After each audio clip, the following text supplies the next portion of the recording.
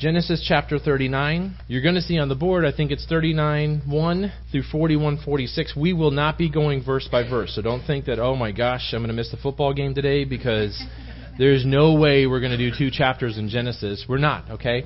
Again, we're doing the life of Joseph.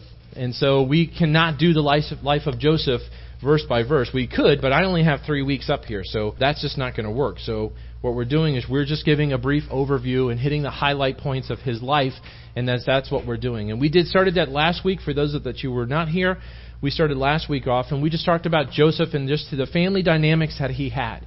And coming from a family that was pretty messed up. I know that a lot of us try to think that our families are the most messed up family, and every family is messed up, okay? We all have issues within our family, but it's our family. But Joseph's family was really messed up. I mean, when you come from a family of a dad who just has a history of the conniving and things that he had done, knowing ultimately, again, he had a moment with the Lord and God saying, look, I'm going to use you, okay? I'm going to use you. And if you'd seen him before that point, Israel, you would be shocked that that's what he actually said, that was the man that he was going to use. But God looked past that. God knew what he could do through him. And so now you've got Joseph, who's now born in this household. His father continues to love on him. His father continues to pour out his adoration on him because he's the son of his age. So he continues to give him a tunic of many colors. And so all of his brothers now hate him.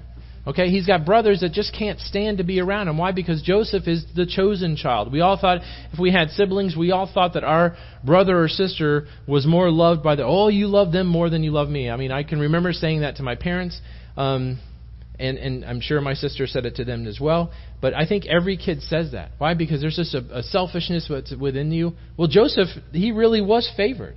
His brothers didn't like him for a reason. Because everything that they did, they knew that everything they did didn't matter, because Joseph was still the one that his dad loved the most. And he would continue to pour his love upon him and pour his love upon him. And again, adding color to the scriptures of what we looked at, again, it's not a character in the Bible. These are real people. And these are real struggles that they have. And if you looked at Joseph at this time, he was about 17 years old. So he's not a little 5 or 10-year-old kid that's getting pushed around by his big brothers. And his big brothers are not 17 or 18. His big brothers are in their 20s and maybe their 30s. So again, you've got all these dynamics that you don't just pick up on unless you slow down and really take a look at it. And so you've got grown adults that are looking at a kid who's 17. He's still a kid at that point. And then that one day they say, hey, look, we're going to kill this kid. I'm tired of it. And see what his dreams are going to be like at this point. And then they throw him in the cavern to die. And then they say, hey, well, you know what? We're not going to get anything out of him. Let's sell him. Okay, let's sell him and sell him down to these guys that are going to head down to Egypt, and we'll make a little money off of the deal. And we don't have to worry about having that blood on our hands. That would just be terrible. Instead, let's sell our brother, our own family, and send him down to Egypt. And then let's see really what's going to happen at that point. And I think, again, as we look at this, I don't know where you're at in your life. And I mentioned that this last week is, again, as we look at Joseph, the legacy that Joseph had is that he looked at this, and it could have been a point where it was, bam, that was it. Nothing's going to change in my life. I've come into a family. My family hates me. Now they're going to kill me. And that wasn't good enough. Now they've even sold me. Lord, where are you at? And I said last week, too, that maybe at this point, maybe you guys feel the same way. Maybe you feel like, man, I've been left out to die. Or maybe I've been sold into slavery, and I feel like I'm being sent down to Egypt right now in my life. I feel like God's not around me. God made a plan and a promise to me, and here I am, and I'm in a little cage, and I'm heading down, and I've been sold. And maybe that's you today. Maybe it was you last week. And I asked you guys last week, too, to be thinking about what is it going to be your legacy? What are you going to leave for the next generation to come behind you? And these are all real questions that we can ask. I don't care what age that you are in this room. You can leave a legacy different today than you were going to leave yesterday. But where are you at? If you followed the flow chart of decisions that you can make in your life, and in a computer program, we can kind of say, oh, delete that, let's go back up here. In life, you can't do that. Well, we all have to make decisions every day, and sometimes we make the wrong decision, and now we're on a different path. Does that mean that God's not part of that path? Absolutely not. God made a promise to you. God made a plan for you. God still wants the very best for you in your life. Ultimately, what has to happen is you've got to make sure that you're in line and in tune with what God wants for you. It means that you have to be humble, and you have to come before Him, and you have to ask for forgiveness if it's something that you have done. But if you've done nothing wrong and you're walking perfectly, and these are just influences that are coming from the outside, then know that God still has a plan for your life, and God is using this for His glory. And so many times it's hard for us to get past that because I'm looking at the situation that I'm in right now. And maybe you are in that crate and you're heading down to Egypt. Is it your sin that has led you down there? If it is, again, like I said, you need to go backwards. You need to ask for repentance and then see what the Lord is going to do as far as that direction that now that you're on. But if you have not, then you know what? God knows what He's going to do. I don't know what He's going to do. But I know that I'm on the path that God wants me to be at. I don't want to be in this crate. But you know what? That's where God has put me at this moment. That's where I'm going to be at. And that's where we start off here in Genesis chapter 39. We're only going to read the first 2 verses here. It says, "Now Joseph had been taken down to Egypt, and Potiphar, an Egyptian officer of Pharaoh, the captain of the bodyguard, brought him. And from the Ishmaelites who had taken him down there, the Lord was with Joseph. And so he became a successful man, and he was in the house of his master, the Egyptian." A couple of things that we need to look at first quickly as you see this is he's sold to Potiphar. And we kind of knew that already from last time that we were together. But Potiphar, as we can see, he's a high-ranking official. He's a high-ranking officer. He could have been either part of the CIA at the time or the FBI or the Secret Service. I mean, this is kind of Potiphar. So he's kind of a big deal down in Egypt. He's not just a guy who's an officer, like some random person that's got some different, office over on the side of one of the pyramids down there. He's a pretty big dude within Egypt. Okay, and this is important to remember because all this is going to continue to align with where Joseph's life is going to continue. So he's a wealthy man because he's buying that. And pretty soon here we're going to find out that Potiphar is married. Okay, we kind of know the story of Joseph's life, so we kind of already know that he's married. But we're going to see that here in a second. But verse 2 is the important part, and I alluded to this last week. It says, "But the Lord was with Joseph." And again, I think that if you have not highlighted, if you're not a highlighter, you should highlight this in your Bible because the Lord is with, put your name in there. The Lord is with you.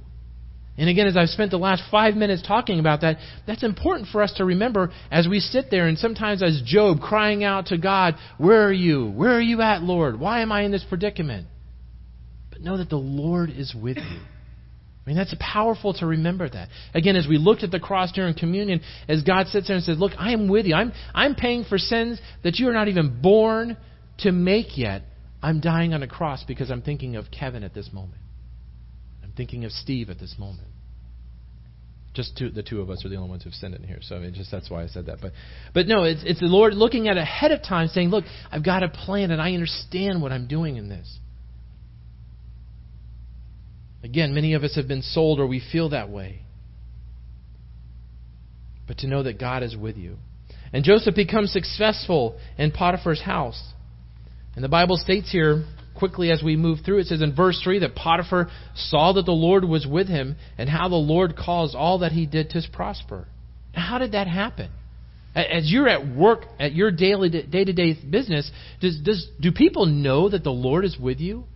As they look on the outside. Now, I don't think, we don't have recollection of, I don't even see in here where Joseph is praying. They don't have the Bible at this time. I mean, they had stories that they continued to pass down from generation to generation. How is it that he knows that the Lord is with Joseph? Because there's something different about him in the world that he is in. Joseph's different. Joseph does the right thing. Joseph just serves me and doesn't give me gripe. Joseph just does what he's supposed to do. Joseph works the 40 or 80 hours a week that I've asked him to work, and he does it to the best of his ability. I ask you at work, do people know, without you saying anything at all, that you're a Christian and that you serve the Lord? Do you give them the best 40 hours that you can give them? I haven't always done that in my life because I'm selfish, or I didn't feel good that day, or I didn't like my boss that I had. That was wrong, wasn't it? I'm supposed to work as if I'm working unto the Lord. And so wherever job that you're at, you're not working for that person. You're working for God. And as you go into Publix or wherever that you work at, or Walmart or wherever that you're working, Trinity Motors, you're supposed to go in there. Even I'm supposed to go in there and work to the very best that I can because I'm not working for that. I'm working so that people can see that there's something different within me. And Potiphar saw that there was something different within Joseph. Verse 4 says, Joseph found favor in Potiphar's sight and put Joseph in charge of all of his house. Now, obviously, if he looked at this, a good businessman, he looks at it and goes, "Dude, whatever Joseph is doing, man, my house is prospering. This has been the greatest purchase I've ever made." I got whatever whatever he has and whatever he wants to work on, Joseph, just go handle it. I trust you because I know that God is with you, whoever this God is. I know I'm supposed to look at Pharaoh that way, but man, something's different about you. And verse 5 says, and because of this, the Lord blessed the Egyptian's house. Because of Joseph. Not because of Potiphar, not because of anything that Potiphar was doing or how he was treating Joseph. It was because of Joseph that he was blessing the household. He left everything that he owned outside of his food in Joseph's command. Everything. That's pretty amazing, isn't it? I mean, to sit there and look at this, here's an Egyptian, a Jewish slave that's coming in, and now he's in control of this entire household. Anything that he says goes within the household because I know that the Lord's hand is upon him. Christian, do you know that you could have an effect on your master's business and finances? The person that you work for, you could have an effect on that. Well, I don't want to bless my boss. I'll be honest with you. I mean, my boss is a jerk. Okay. But do you think Potiphar was a great person? I mean, we're kind of building Potiphar up right now, but I'm sure Potiphar is a bad guy. You don't get to those kind of positions, especially in that time of the world, and to know that he is just a great guy and didn't do anything wrong and he didn't kill anybody. I mean, this guy was probably a little vicious at the time. But yet, God is still working on Potiphar through Joseph at that point. Let me also remind you, too, that this does not happen overnight. Joseph is in Potiphar's house for probably about 11 years. 11 years. Again, as we look through Scripture sometimes, we read a couple paragraphs and we don't realize that the time frame that's gone. There's times where you can read in the Old Testament and you can turn a page and it's 100 years. I mean, it's just been that quick, and it's taken you 2 minutes to read that page and 100 years has passed. At this moment, Joseph is persevering wherever that he's at, and he's been within this house for about 11 years. We know that because Genesis 37:2 says that Joseph is 17. We go down to 41:46, and Pharaoh promotes Joseph at 30. He was been in prison for about 2 years. So we know roughly that he's about 28 when things are about to go down here. So within 11 years of time. So now you've got Joseph moving into a new area. He only speaks Hebrew, I'm guessing, at this point, correct? You would assume that, right? And so now he doesn't speak Hebrew now. I'm pretty sure he speaks Egyptian because that's the only way that he can get around. So now he's doing his master's work. He's taken some side classes at the end of the night to make sure that he knows how to speak Egyptian. And so he's making the best of the opportunity that he's in. Again, Christian, as I look at you, and if you have been sold into slavery, if you're in a place that you didn't want to be at, and you're like, how did I end up here? This is exactly where I didn't want to be. Are you making the best of where that you've been placed at? Are you spending a little extra time if you're in a job that you didn't want, but, man, I really want to be the best that I can, and it would really help me if I learned this. Well, are you learning that? To be all that you can possibly be. Again, if I look at this and I'm not working for Potiphar, but I'm working for the Lord, well, then I need to do that. I need to study a little bit extra at night and not watch football or watch what is the shows, or Dancing with the Stars, or I don't know what, The Voice, or whatever y'all watch. HGTV. That's just my personal household conviction right there. So that's pretty much what we watch right there. So the point is sometimes we as Christians think that God is going to move and we'll see it immediately. But that's not the promise. God doesn't say that, hey, tomorrow when you wake up, I'll make you the boss over everything. He doesn't say that at all. It's 11 years that we see him. And Joseph is working hard. And it's not so much that, it's the society that we live in at this point, that if you know something, 5 minutes later, it's old news. I mean, because of the way that the internet works now, and Bookface, and Pinterest, and CNN, and Fox, and all these. I mean, there's updates on your phone. You don't even have to go to the internet, and your phone will automatically tell you if something happened within the world. And if you look at it 3 minutes later, somebody else has already known about it and told you about it. I mean, it's just the way that we are, and the gratification. I joke around a lot of times that, my parents' generation, it was they worked hard and they got stuff. There was sometimes there's two people working in a household, and they saved and they crimped. And then my generation came along, and we looked at what our parents had, and so we just put everything on debt and got what they had. Okay, we were still willing to work, but that's what. And then some people have said that this generation wants what we had, but they didn't want to work for it. It's a point where we look at it and we're like, well, I want what they had, but I don't want to wait to work and do it all. Well, why? If those people had to work really hard, why? Well, I don't want to wait. I don't want to have the patience. I don't want to have the self-control. I want an instant gratification of whatever I want it now. That's the opposite of what we see here with Joseph. And another point is that, but God had a plan for Joseph, but he had to work at it. See, again, God had given him a dream, and I'm sure many times Joseph is sitting there looking at it and remembering the conversations that he had with his brothers and going, man, God, I'm pretty sure you gave me a dream that they were going to bow down to me, but I'm pretty sure when they pulled me out of that pit, I was the one bowing before them. And now I'm sold, and Potiphar's I'm a slave to him. God, did you really give me that dream? I mean, do you think? I'm pretty sure Joseph maybe had that thought. But you know what? God said, look, I've given it to you, but sometimes we don't realize that there's work that's involved in it.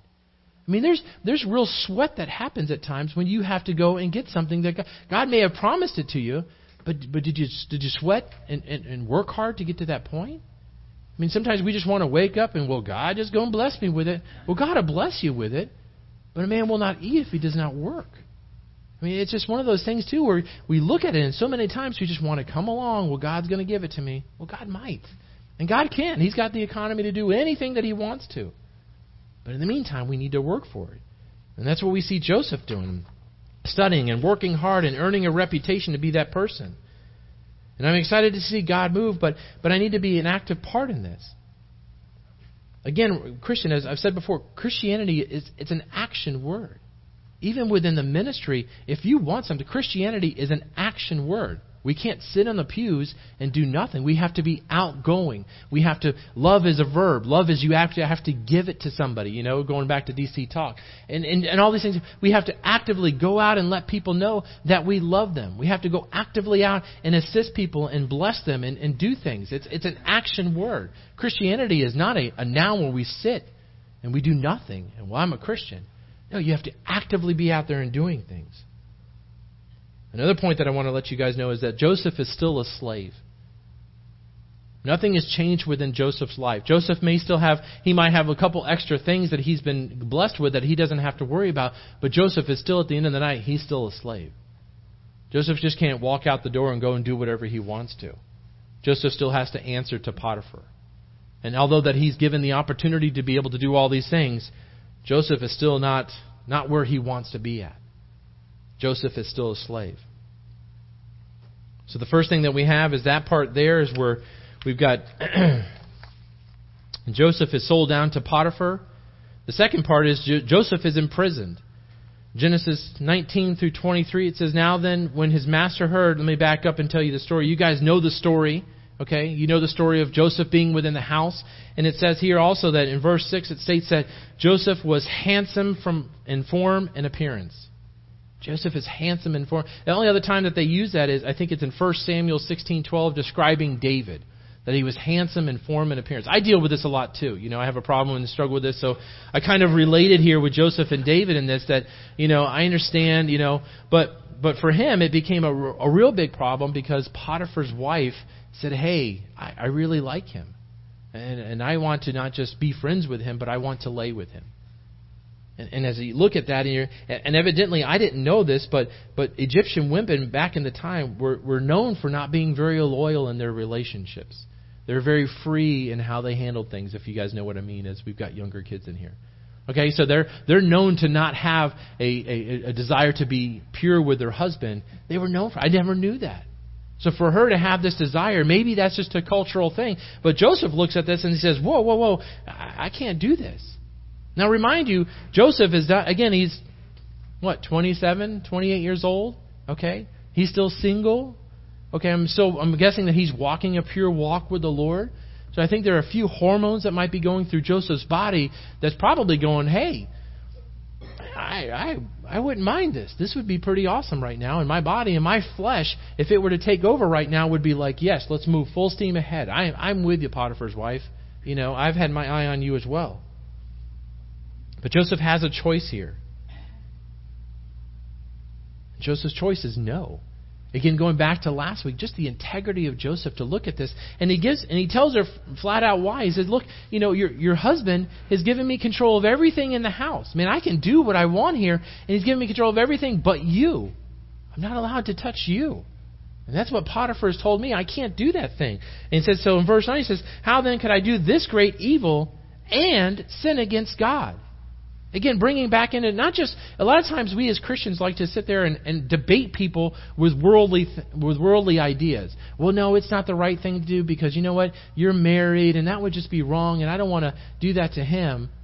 And then we don't bring up the fact that it's a sin. It's like, ultimately, really, I don't care about your husband, but I'll tell you this, it's a sin against God. And I'm not going to do that evil thing against the Lord because, again, I don't understand why I'm here, but I know God is real.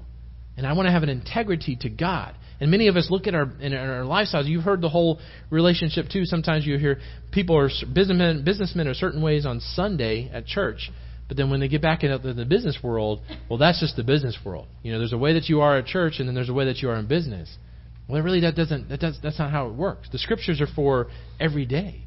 And if I'm supposed to have integrity, if I'm supposed to be honorable and be a man of my word, that's supposed to incorporate everything within my day. That goes whether it's in that, or it goes within your family too. Sometimes we have our families and we feel like we're free to talk to them however we want to. And that's not true as well. The Bible says for me that I'm supposed to love my wife as Christ loves the church. And I'm supposed to just die and submit my life to her, and I'm supposed to whatever that she needs, that's the first thing that's supposed to be there.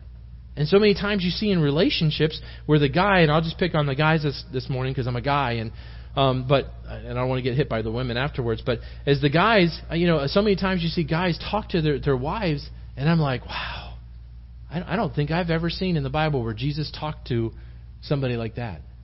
I don't see where Jesus was degrading to somebody like that. I don't see where Jesus rose his voice in love. And when he was on the cross, he didn't say, hey, stupid, this, or just the words that you hear out of people's mouths. That's not very sacrificial towards your wife there. And again, I'm only speaking from one side, and I'm not having the other side. I'll let a woman do that at some point, but not today, as we got to move on. But how could I do this great evil before God? Because again, he's bringing it back to God, and you'll see this as we continue to move through it of just how he continues to bring God up in every conversation. 39:19 through 23, it says, and now when his master heard these words from his wife, which she spoke to him, saying, this is what your slave did to me, his anger burned. And so Joseph's master took him and put him into the jail, the place where the king's prisoners were confined, and he was there in jail. But the Lord was with Joseph, and extended kindness to him, and gave him favor in the sight of the chief jailer. And the chief jailer committed to Joseph charge of all the prisoners who were there in jail, so that whatever was done there, he was responsible for it. The chief jailer did not supervise anything under Joseph's charge, because the Lord was with him. And whatever he did, the Lord made to prosper. So again, as we look at this, I agree with many of the commentators. I don't think Potiphar completely believed his wife here. I don't think so. I don't think his anger burned at Joseph, because again, being that guy, he could have probably just whopped his head off and moved on, and there's no more Joseph, and the story has moved on. I think really his anger burned because, one, he probably financially is looking at it, I'm losing out on a great financial asset right now with Joseph. I really appreciate what he's done to my house, and I'm prospering and making a lot of money, and I miss that. But his also the fact that his wife is embarrassing him. That's really how I look at this. I think with the amount of control that he had, he could have just whopped him off and got rid of Joseph. But again, the Lord was with him. So God's not going to allow that to happen. So God looks at this, and Potiphar probably looking even at the integrity, go, man, I don't think Joseph would have done that. And I know my wife, I hear all the stories from the servants, I'm just so, but he has to do something. And so he didn't throw him into the normal jail. He probably threw him in this other jail, the king's jail, to where he still had like kind of an oversight on it. Some commentators were saying maybe he was thinking that after a few years, he'd pluck Joseph back out, and put him back in charge. Who knows? It doesn't really matter. We know that he is in the king's jail, and he's in his place that's safe. Safe. He's still in jail. But the important part again is that Joseph rises to the occasion again. Joseph, again, looking at his point of where he's at, and now he's almost been killed. He's been sold into slavery. He's been a slave. Now he's blamed for something that he didn't do.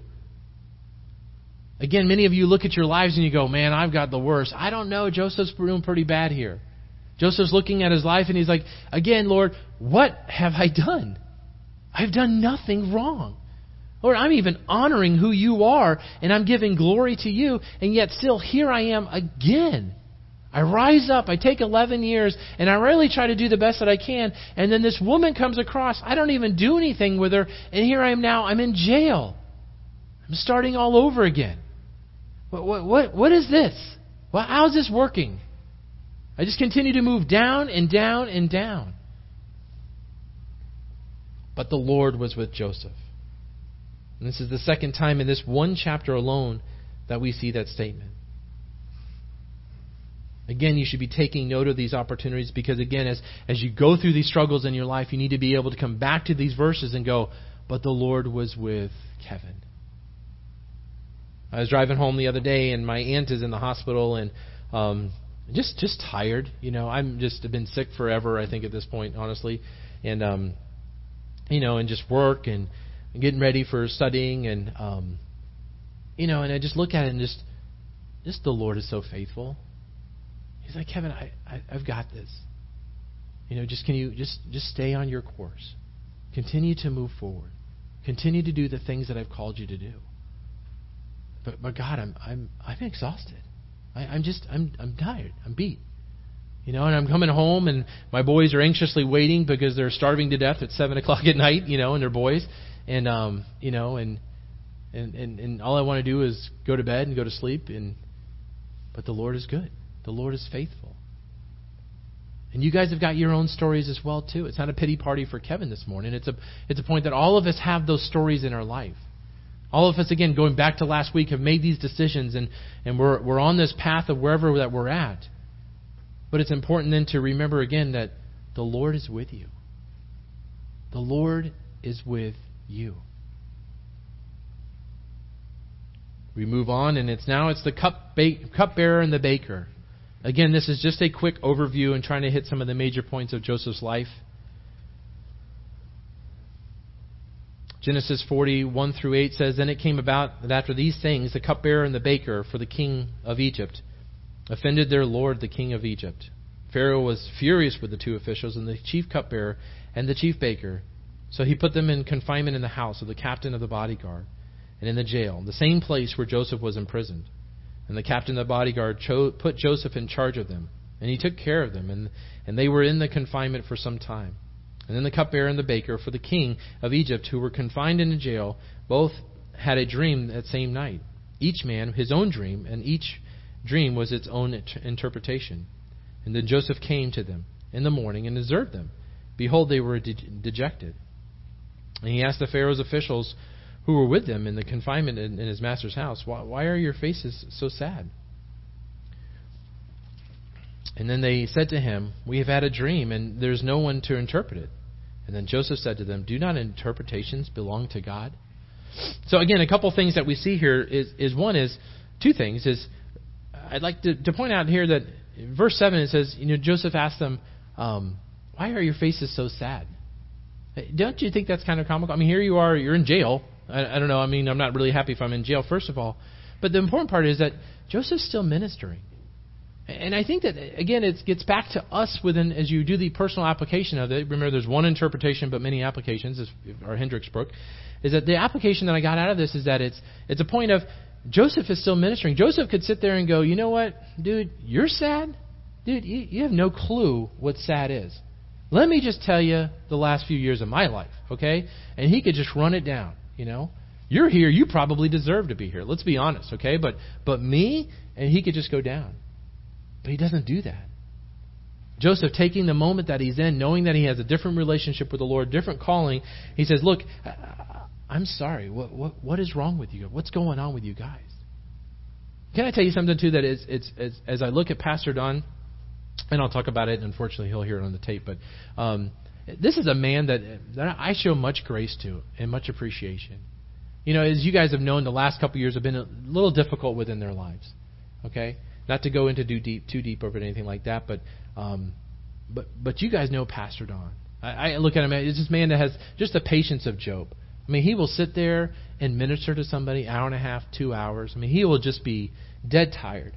Things going on in his life, But he knows that there's ministry to be done. And that he will continue to sit there and to love and to cherish and to think the right things and to think of high things. I mean, that's a testimony to your pastor. That's a testimony that I try to glean off of him and be able to show more grace to people when I don't want to. When I'm tired and my flesh rises up, it's a point of looking at it and going, well, no, this is an opportunity to minister, and I need to slow down. There's too many times where I'm looking at my own clock and I'm going, gosh, I got to get out of here. This is the verse. And then you're like ready to go, And they're like, well, one more question. You're like, one more question? What, are you kidding me, But no, your pastor is like Joseph here, and he sits there and looks at you and goes, well, what is the sadness on your face? And then as many of you guys know, he'll just sit here and he'll talk to you and he'll pray for you. And he'll point you back to the Word, and he'll bathe you in the words that you know exactly what Jesus would feel like if he was sitting there right now as well, of just pouring into you in your life. That's the pastor that you have.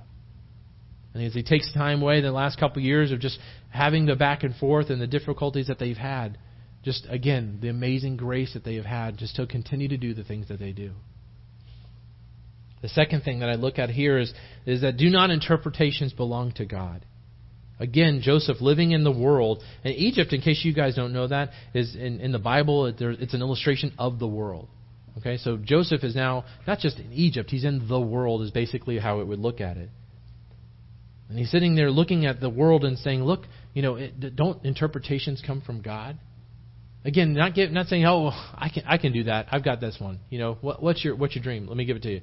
I can interpret it in a second. No, it's don't those come from God? Well, I know God. I know the God. Give me that interpretation, and I'll be able to handle it for you. Joseph doesn't look at this as an opportunity. He looks at it as an opportunity to minister. And as you guys know the story here too, he listens to both of the cupbearers. Is the first one that gives him his story, and he says, hey, look, man, I've got good news for you. You are out of here in 3 days. Isn't that great news? The king's going to restore you back. You're not the bad guy. Everything is good. But hey, can you do me a favor? And he tells them 14 and 15, says, only keep me in mind when it all goes well with you, and please do me a kindness by mentioning me to Pharaoh, and get me out of this house. For I was in fact kidnapped from the land of the Hebrews, and even there I have done nothing wrong that they should have put me into your dungeon. So again, he's not name dropping. He's not sitting there saying, dude, my family did this to me and then went to Potiphar's house, and you know Potiphar's wife, right? Well, that's why I'm here, He doesn't go through all that stuff and break it down. He just says, hey, look, can you just do me a favor? Man, I'm desperate to get out of here. I don't belong here. I was up there. My family is up there. My dad really wants to see me. I really want to see my dad. And he doesn't lay down this whole thing. He just says, hey, can you just please remember me? I'm not blaming anybody, but I'm here and I shouldn't be here. Can you mention me to Pharaoh? I know that you're really important to Pharaoh because, you taste everything and he's alive because of you, basically. And so, but could you please do that? He doesn't blame anybody, but he's making a case to the cupbearer to please remember him. Then you guys know also the baker, and the baker doesn't get as wonderful a story as he does. But he gives glory to God and where he's at. The fourth thing here that I've got is Pharaoh has a dream. I have a dream. Pharaoh has a dream. And at this point, finally, through all that Joseph has done, Pharaoh has a dream, and now it's a point where God's ultimately going to get glorified here. And you guys know the story that Pharaoh has, and he has the story of the fat cows coming out and the skinny cows coming out and eat them, and the stalks and all that kind of stuff. And you guys know that story, right? You guys have been to the children's ministry before and all that kind of stuff. So that's always a story that we hear. And VeggieTales did a great job with it, in case you just want to watch VeggieTales. But so here they are as they summarize the dream. So through Joseph's talking to Pharaoh, he still mentions God. So he calls him out, and the cupbearer is like, dude, Pharaoh, I got a guy. I know somebody who can do that. I know the Magi and all these people, they don't know what they're talking about, but I got a guy. You remember when you justifiably put me into prison. You know those couple days? You remember that? Yeah. We were down there, and the bad baker guy, he and I had this dreams, and the baker, he got a bad interpretation because he should have, because he was the one. And then there was me, and he interpreted correctly. And here I am. 3 days later, I was by your side where I should have been the whole time. He gives him that story. He said, but I got a guy. What does Pharaoh say? He said, well, give me that guy. I need somebody to interpret this dream. So what do? They go take Joseph. And again, don't think it. And if you read the story, again, they have to clean up Joseph. They have to give him new clothes. So again, as you look at Joseph's life, if you put color to the context, Joseph, although he's in jail, and although he's the head of the jail, they still have to clean him up. They have to shave him. They have to give him new clothes, because I'm sure that he's not given a 3-piece Armani wardrobe. Okay, he's dressed in prisoner's clothes still. He still can't leave. Although that you might have a few more different things, you're still in prison. And that's where Joseph's coming out. So he's finally remembered. And so Genesis 41-38 says, I'm sorry,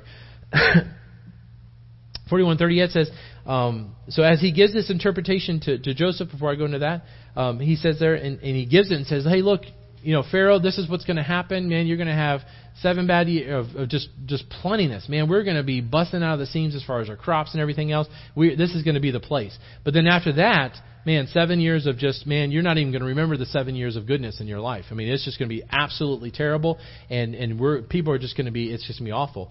But what you should do, okay, and this is what God has told me to tell you, is that's what's going to happen. But what you should do is kind of maybe find a guy that can maybe take 1/5 of everything, and just kind of make a little tithe and start storing up and getting ready for that time, and take this extra overload instead of just squandering it and eating and getting fat. Maybe we should save that, and then that way when the 7 years of bad come up, man, we'll be fine. We won't even notice the difference.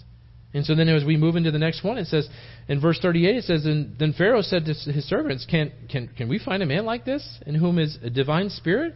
So Pharaoh said to Joseph, so since God has informed you of all this, there is no one so discerning and wise as you. So let me stop there. First of all, do you realize what they think Pharaoh is? Pharaoh is not the president of Egypt.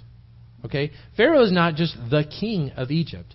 Pharaoh is a god. That's how they look upon him. So to me, when I look at this and I say, here's Joseph. Everywhere that he goes, everybody starts to realize that whatever's happening in this guy's life, man, God's behind it. And so you've got Egyptians noticing it, Potiphar knows it, the jailers know it, and so now you've got him, this guy that was sold into slavery, okay, who's going to be killed by his family, who probably think that he's dead at this moment or don't even care, who was wrongly accused and put into prison, is now actually in front of Pharaoh. He's in front of Pharaoh. This is many, many years later, okay, 13 years or so later. And he's standing in front of Pharaoh, the king and the ruler of the entire world basically at the time. And now he has an audience with Pharaoh, and now he's throwing down God bombs all around him. But it's just kind of saying, look, God is the one who can give you this interpretation. God has said this, to the point where now Pharaoh, who they think is God, says, well, man, you've got this divine inspiration. God has given you this information. Pharaoh belittling himself to say that your God knows something that I don't know. Your God has given you this information. You shall be over my house, and according to your command, all my people shall do homage. Only in the throne I will be greater than you. Saying that it's only me that has got a higher ranking than you. And Pharaoh said to Joseph, see, I have set you over all the land of Egypt. And so now at this point, you look at Joseph's life, and Joseph's got to be thinking this too. He's like, okay, I'm used to being second in charge. I can do that, okay? Because everywhere I go, I end up being second in charge. I can handle that part. But at some point, do you think that he's waiting for the rug to be pulled out from underneath him? I mean, everywhere that he goes, he continues, you're in charge, you're doing great, you're wonderful, whoop, you're out of here, you got to go to jail. Oh, you got to go this place. So here he's in front of Pharaoh, in front of everything that could possibly, he's inside and he's looking, and now he gives the interpretation, and Pharaoh looks upon him and says, look, it's you. I want you to be the guy that's in charge of everything. You're the one that's going to save Egypt. And I look at you and I give you in charge. Here's my signet ring. Boom, take it. Hey guys, go march him around the city so everybody knows that this Joseph right here is the guy that's in charge. That's pretty incredible, isn't it? A 17-year-old boy that's sold into slavery only because of a dream that God has given him. And then 13 years later, here he is in front of Pharaoh. Now, I look at your lives and I look at my life, and I'm not saying that if you've been sold into slavery and you're heading down to Egypt and that's where you feel right now that, in 11 years you're going to be in front of whoever's president at the time and he's going to give you the keys to the world. I'm not saying that. If you are, remember me. I mean, if you could, I would appreciate that. But I think that the message from today is that it's perseverance. Last week was legacy of what Joseph was going to leave, that he changed the direction. His family was messed up, and he could have continued with a messed up family of his own. But the legacy that Joseph left was different than his family. No, in my house, I'm going to live by integrity, and I'm going to live with honor, and I'm going to be fearful of God, and I'm going to love my dad, and I'm going to do what I have to do and protect that. That's you look at Joseph's life, and he was just a man of integrity, and it was just a different legacy that we had seen previously within his household. And today I look at Joseph, and I look at the perseverance of Joseph. And the fact that he realized that just because God has given you a plan and given you a vision doesn't mean tomorrow that vision's going to come true. Okay, sometimes we have to work and we have to persevere through whatever circumstance that God has allowed us to be in to be able to move to the next step. I know some of you are married, and through marriages there's ups and downs. There's times that are very tight. There's times where emotionally you're not on the same page. But through those ups and downs, if you continue and you persevere, man, there's just great depth and great understanding and great love that you have for each other that you never would have gotten if everything was up here. Because, I just wake up and, there's 2 eggs and coffee and biscuits on the table every morning, and I just go to work and make $400,000, and I just go, everything is here. Well, there's no struggles in your life, and I just take everything for granted. I don't have to work. Well, no, but through life, man, we've gone through times like this, and to where the point where Christine and I look at each other and go, man, I know if nothing else in the world that she's got my back. Why? Because she's been there, and we've been through those struggles together. And you guys that have been married too, that you understand, man, those are the times where you find out where you're at. And man, that's awesome. And then when you really get to enjoy these times as well. The same thing happens with your relationship with the Lord as when you're sold and you get into these points of lowness and down times. But you remember that God is still with you. That I still have hope. That tomorrow when I wake up, I may still be here, but I have hope to knowing that God has got a plan. That God is going to continue to work in my life. Well, that's what continues to make me. And I get up, and you do your devotion, you get in the Word of God, and you spend some time with God, and you talk to God, and you pray to God. And you express those things. I think Joseph had a very open relationship, conversational-wise, with God.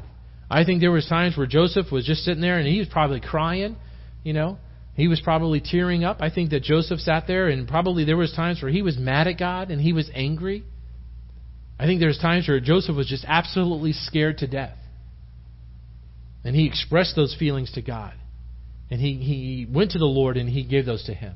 And I think that that's fine. I think it's a point where God knows it anyway, so you might as well tell him. It's a point he knows everything that's inside of you. You might as well get that out. Talk to God about it. If you're frustrated or you're nervous or you're scared, that's the whole point of being able to, when Jesus died, that the curtain was torn from the top to the bottom, so we have open access to come to the throne of God. That through the blood of Jesus, I have access to come before God, and I can sit there and I can humble myself before Him and go, God, I don't know what's going on. Man, my wife, my kids are looking at me trying to make a decision here, and I don't know what to do. I don't know. But I know you do. And I know that you have a plan for our family and our lives. So, God, I'm coming before you right now. Maybe you've been gone for a while, and you're like, man, I haven't talked to God in days. I haven't talked to God in years. Well, do it today. Do it now. Tune me out. Go talk to God. I don't care. Go get right with the Lord and get back on your journey with God so that when you read verses like this and He says, but God was with him. And you get to fill in your name there. I get to fill in my name to know that God is with me right now. Kevin, but you don't know what I've done. You don't know what's happened in my life. Well, I don't care what's happened in your life. I know that if I sin and I come before God and I mean it and I repent to it, and God is so wonderful that He's going to forgive me of that. I don't care if you've been sold. I don't care if you've been imprisoned. And I don't care if you've been forgotten by what you think what God has forgotten you. What I care about today is that you get right with the Lord and that you continue the perseverance of your life to be able to rise up and to be able to do more for God than you thought that you ever could before. So when you have those opportunities to stand before Pharaoh or before your boss or before your family or before your friends, that the mentioning of God, they just know it. Oh, here comes Kevin. It's going to be about God again today. You're right. I'm going to mention God. And I don't care. Because why? Because I know that He's the one that's going to be behind me. He's the one that's going to provide for me. And I don't care. I'm not leaving God. If you want to sell me, you want to try to kill me and all this, then fine. I don't care. But I'm not turning my back on God. Because He won't turn His back on me. And so that's the word this week for you guys. Last week was legacy, thinking about that. Your word this week is for you guys is persevere. How will I continue to persevere this week? What is the obstacles that I have in my way, the things that I've got to overcome? I'm going to persevere through those things. Just like Joseph did, and be able to carry on and to continue to grow in my faith with God and continue my trust in God. Are you guys willing to persevere? Christianity is an action word. Be active this week. Be active in what your calling is for God. Amen? Father God, I thank You so much for this morning. I thank You for Your... God, I thank You for Your faithfulness and just Your love and Your mercy. God, I just continue to pray for us, for these saints in this room, Lord. And God, I don't know where everybody is at this morning in their walk with You. Lord, You do. I don't know where I am in my walk with You, Lord, but I just pray, God, that You would just put inside of us just a desire, just a thirst that would only be quenched by You. And God, that we would be humble to get on our knees and cry out to You and to reach out to You and to trust in You, Lord. God, continue to use this church and to use these sheep in this room. Father, we love You. You have all that we have, Lord. We ask this in Your name. Amen.